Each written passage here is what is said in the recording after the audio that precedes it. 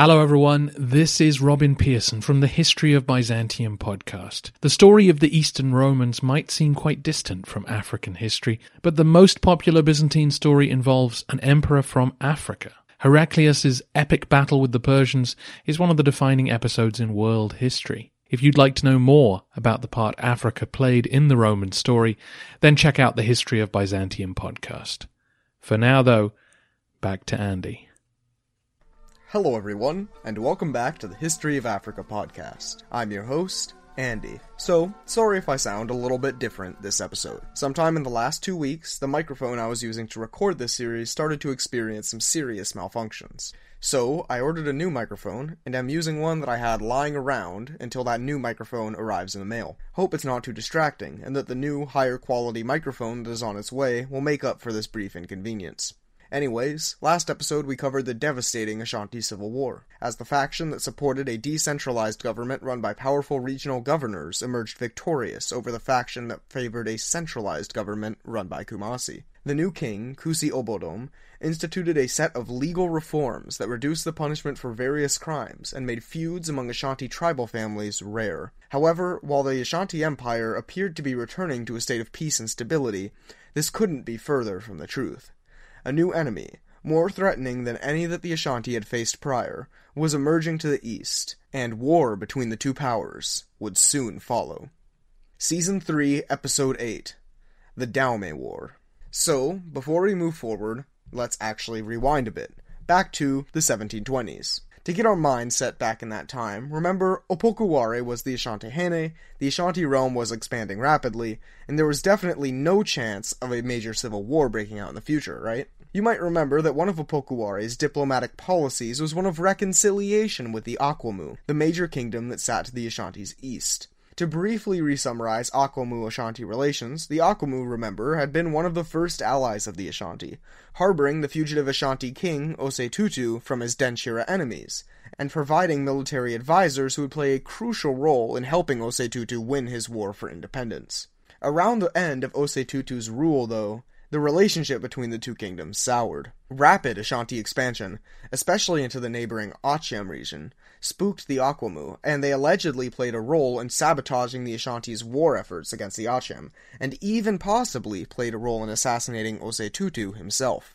This relationship soured further when the Akwamu used Osei Tutu's death and the ensuing political fallout to take advantage of Ashanti weakness, invading eastern Ashanti territory to support one side in the succession crisis that followed the first Ashanti-Hene's death. However, after Opokuware took the golden stool as the new Ashanti-Hene, he embarked actually on renewing his old alliance and a status of peace with the Akwamu. In an ironic twist, the Akwamu themselves experienced a succession dispute almost immediately after the Ashanti dispute resolved. Ironically enough, Opokuware would support one of the sides in this Akwamu succession dispute, and when the Ashanti-backed side won out, the alliance between the two states was reborn. So, now that we've recapped, what exactly happened to the Akwamu after that succession dispute? Did the Akwamu emerge from their dispute relatively okay, and resume their status as the most powerful state east of the Volta? Well, not exactly. In fact, things were about to get even worse for the Akwamu. For starters, throughout this time period, a new people would migrate into Akwamu territory. Coming from the northeast, a group of people called the Iwe entered into Akwamu territory as refugees, fleeing the conquest of their old homeland by an empire called Oyo, an empire which we'll briefly touch on again a bit later. Now, this was a migration, not an invasion, so it's not like the Iwe were clashing with Akwamu armies or anything to try to take land.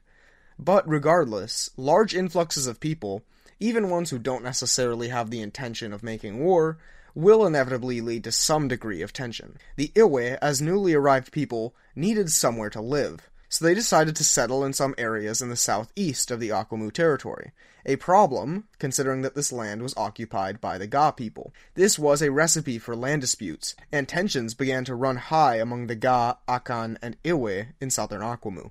Combined with this massive migration causing instability, the aftermath of the aforementioned succession dispute had also resulted in some lingering instability in the Akwamu state, especially in regards to the Akwamu's subject kings.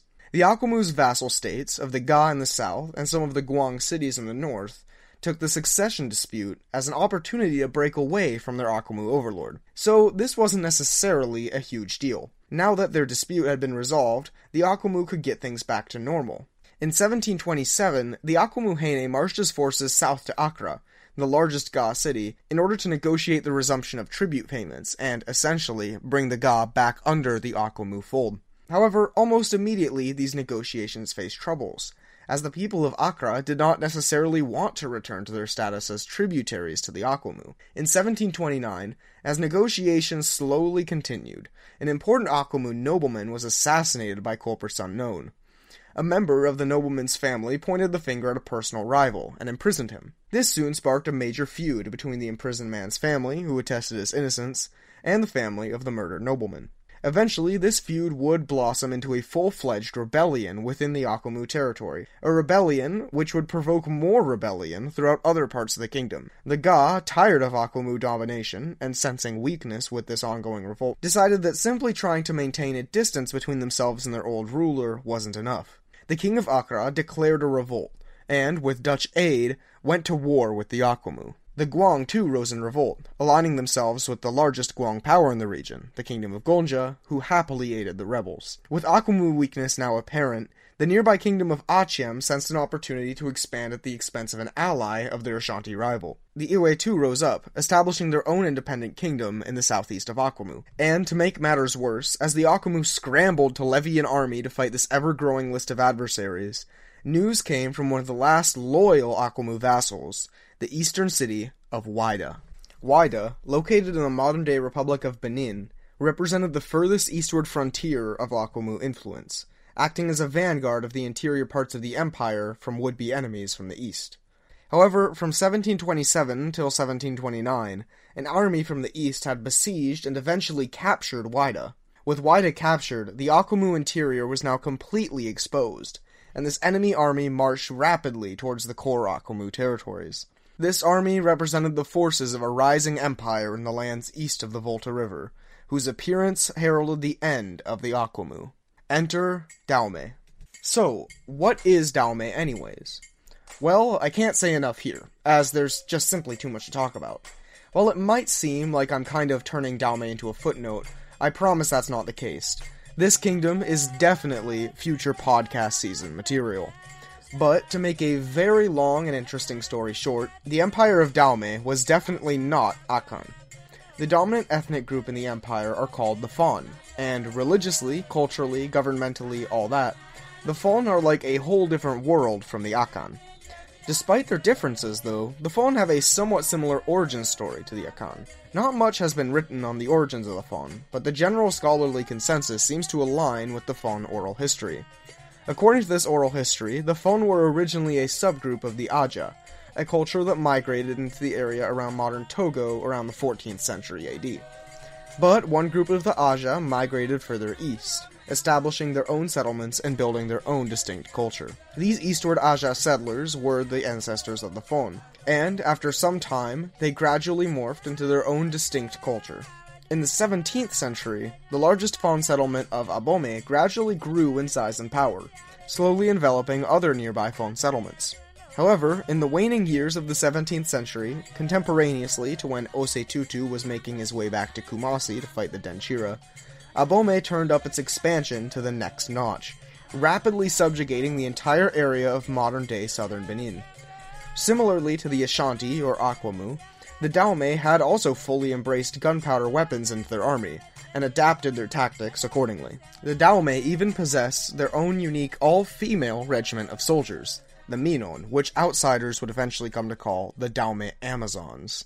These warrior women had their own super interesting background and history, and definitely deserve more detail than I can go into on a side note in this podcast. So if you want to learn more about the strange, fascinating, and enigmatic history of this regiment of martial women in a world still largely dominated by men, you can learn more about the Dahomey Amazons on this podcast's newest premium episode. If you'd like to listen to this episode, or if you'd just like to support the show in general, just go to our Patreon and pledge $2.99 per more. Me and my editor put an absolutely absurd amount of work into making this podcast happen, almost a full-time load of researching, writing, and recording. So if you'd like to help us out, or listen to our dozens of premium episodes, just head on over to patreon.com/historyofafrica and pledge your support. And to those of you already supporting us, a heartfelt thank you. Anyways, by 1700, the growing Dahomey kingdom had pushed north and west, and by the late 1720s, they had expanded to the frontiers of Akumu and captured the city of Wida. Now, the Dahomey push west was briefly stalled due to the threat of another kingdom, a Yoruba state called Oyo, but I really wish I could talk about this in more detail, but suffice to say, the Dahomey fought against the Yoruba for 12 years, and were eventually forced into a loose tributary status. But with the war concluded, the Dahomey began expanding westward again, and this time, nothing would stop them from crushing the Akumu. By the late 1740s, things had not been going well for the Akumu at all.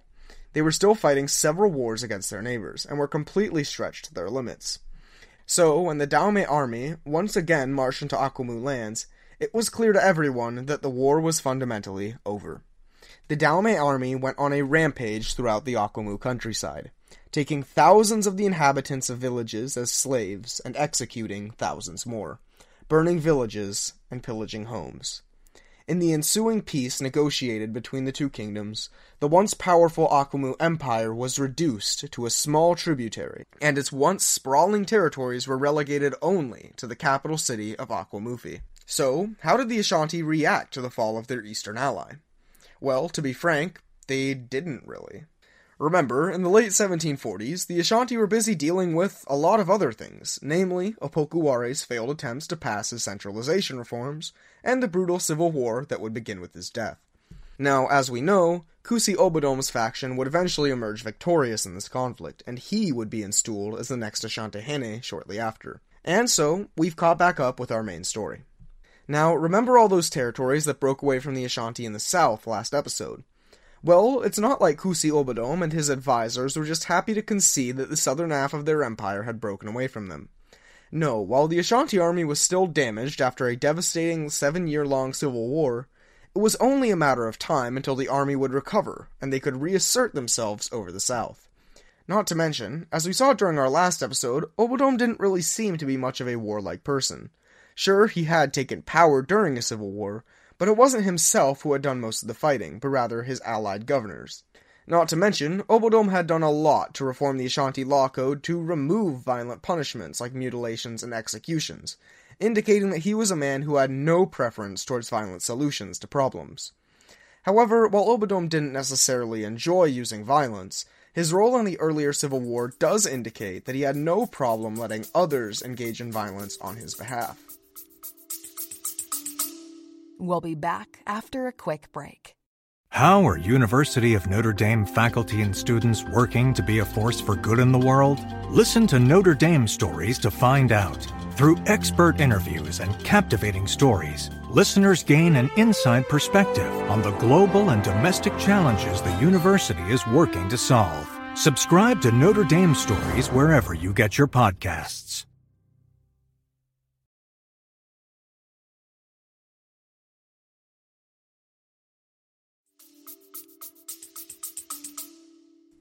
And, in the Ashanti government, the responsibility of waging war on the Asantehene's behalf fell to the Dwabenhene. So, remember back to our episode on Ose Tutu and the founding of the Kotoko Council. Well, each of those kings who had supported Ose Tutu, including the king of Dwaben, were each given spots as advisors in the Ashanti central government. In general, each of them was given different specialized areas of expertise as well.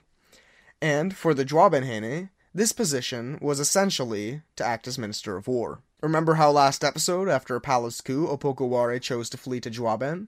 Well, he didn't choose this particular city by accident. Its king commanded immense authority over the army, second only to, in theory, the Asantehene himself. So, the current Dwabenhene during the rule of Obadom was a man named Apia Odankwa, and he was not exactly what we'd call a loyal friend to Obadom. His uncle had been the Dwabenhene to protect Opokuware, and throughout the Civil War, he had openly sided against Obadom's decentralist faction. Despite this allegiance with the king's enemies, however, Odonkwa was allowed to stay a member of the Kotoko after Obadom's victory. After all, removing government ministers was one thing, but bestooling the king of basically the second city of the Ashanti Empire was a much bigger ask. Now, in modern terminology, Odonkwa was what we'd call a warhawk. During meetings with Obodom, Odonkwa was apparently well known for frequently advising the Asantehene to pursue war with the rebellious kingdoms to the south. And, honestly, when you think about it, it's not hard to see why he thought this way. To the Ashanti's south, the rebellious states had reportedly become more aggressive in provoking the Ashanti. Ashanti merchants were frequently blocked from entering these kingdoms' territories, preventing them from accessing trade with the Europeans on the coast. To the east, the new Dahomey Empire had shown up, and while there weren't many signs of hostility yet, they had just, gobbled up Ashanti's only major ally. So while it wasn't exactly clear that they were a foe, it was safe to assume that they weren't a friend either.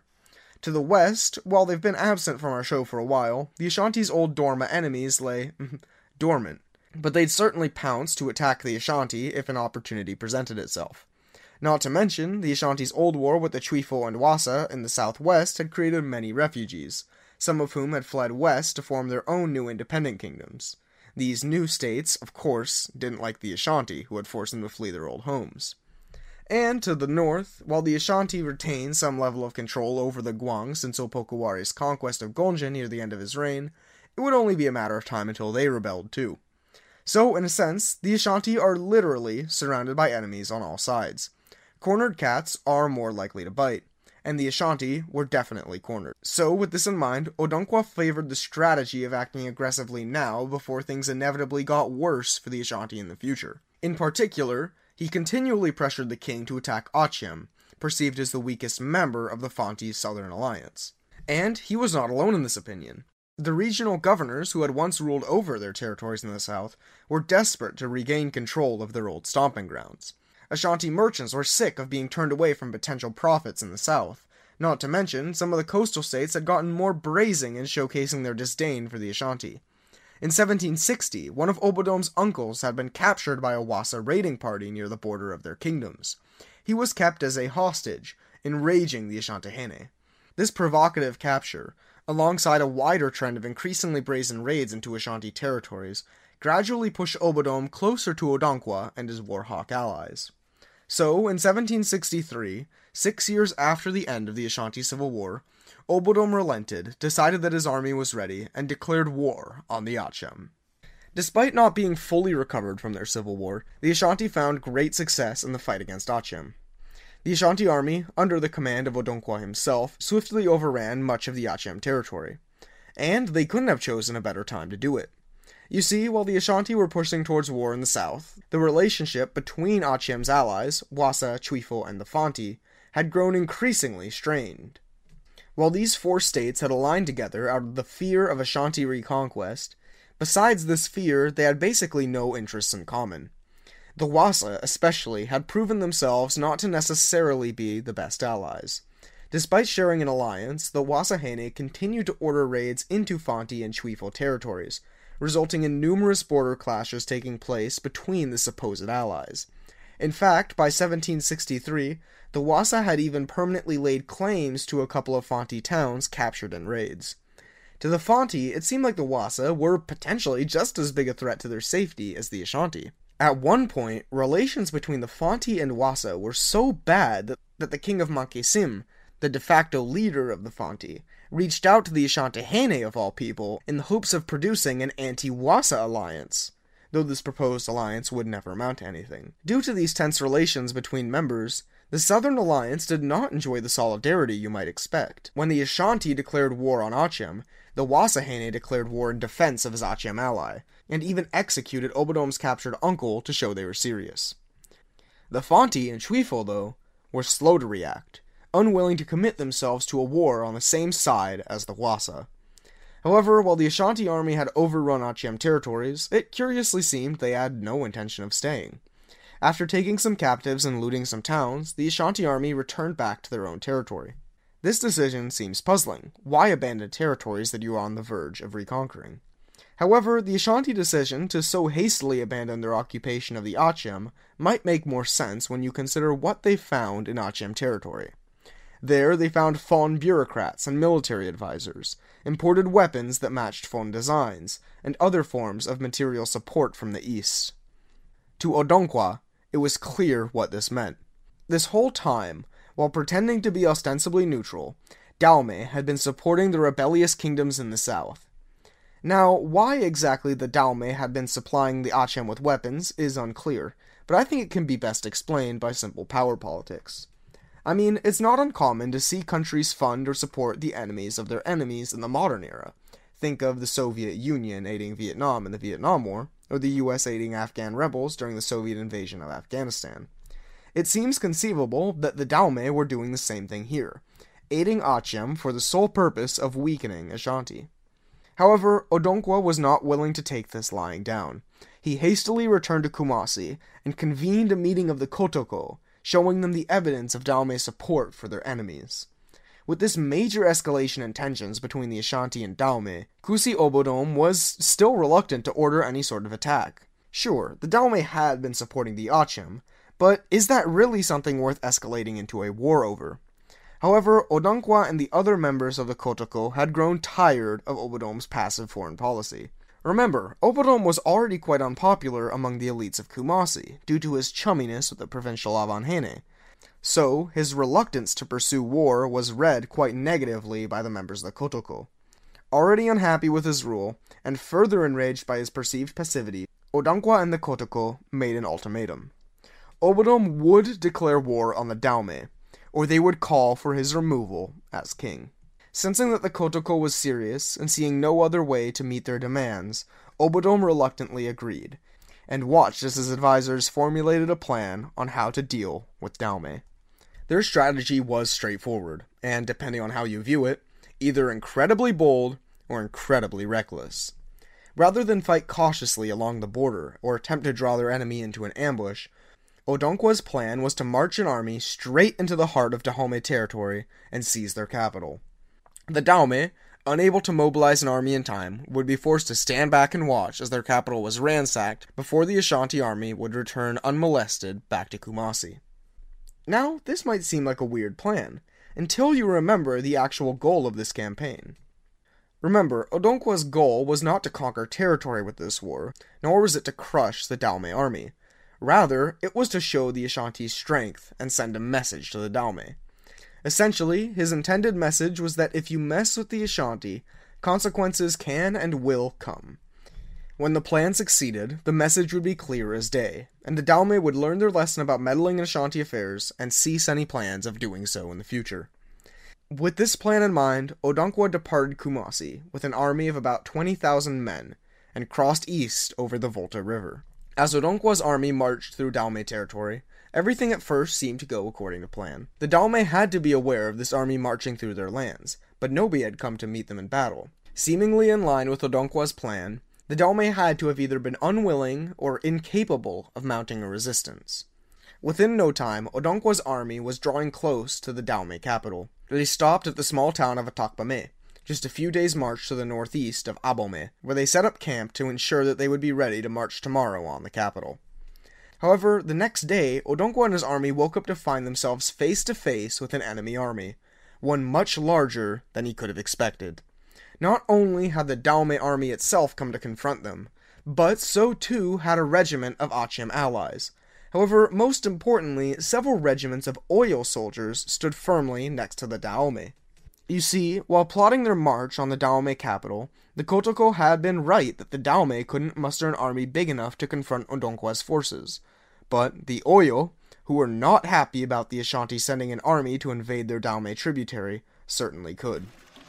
Soon the battle commenced, with both sides fighting ferociously. Now, despite their inferior numbers, the Ashanti still stood a chance in the ensuing battle.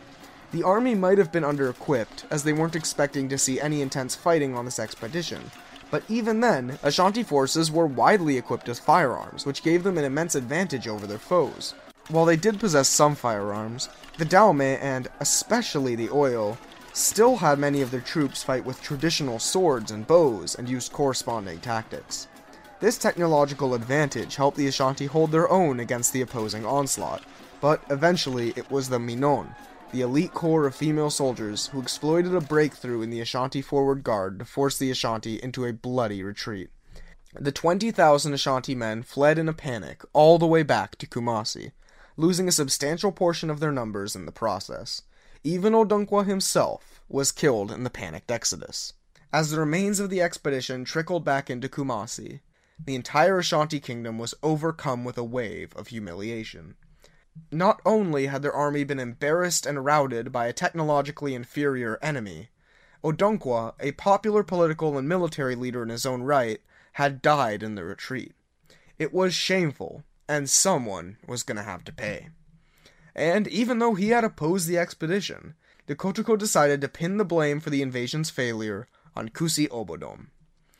They called for the Asantehene to be removed from power and replaced with someone new. In a revolutionary decision, for the first time in Ashanti history, the residents of Kumasi and the elites of the Kotoko Council alike gathered in a public forum and deliberated on what to do with their king. While his reforms to the law code had been popular, Obodom's reign had been overwhelmingly characterized in his early years by chaos and instability, and in his later years by economic stagnation and military humiliation. The king's health was also a concern.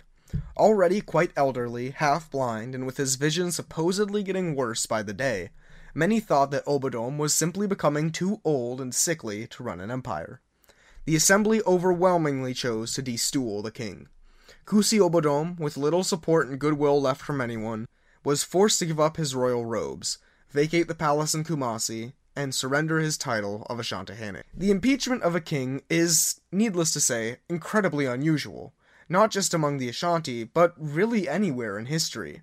And the fact that it was done peacefully is even more peculiar. But this is where the strangeness only begins.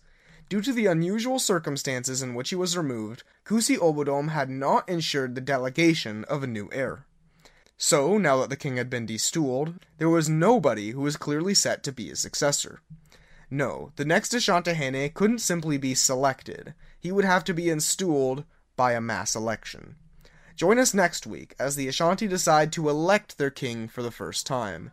And, oh boy, the guy that they choose will certainly leave an impact. Thank you for listening to the History of Africa podcast. If you like the show and the free education we provide, then I'd encourage you to support the show.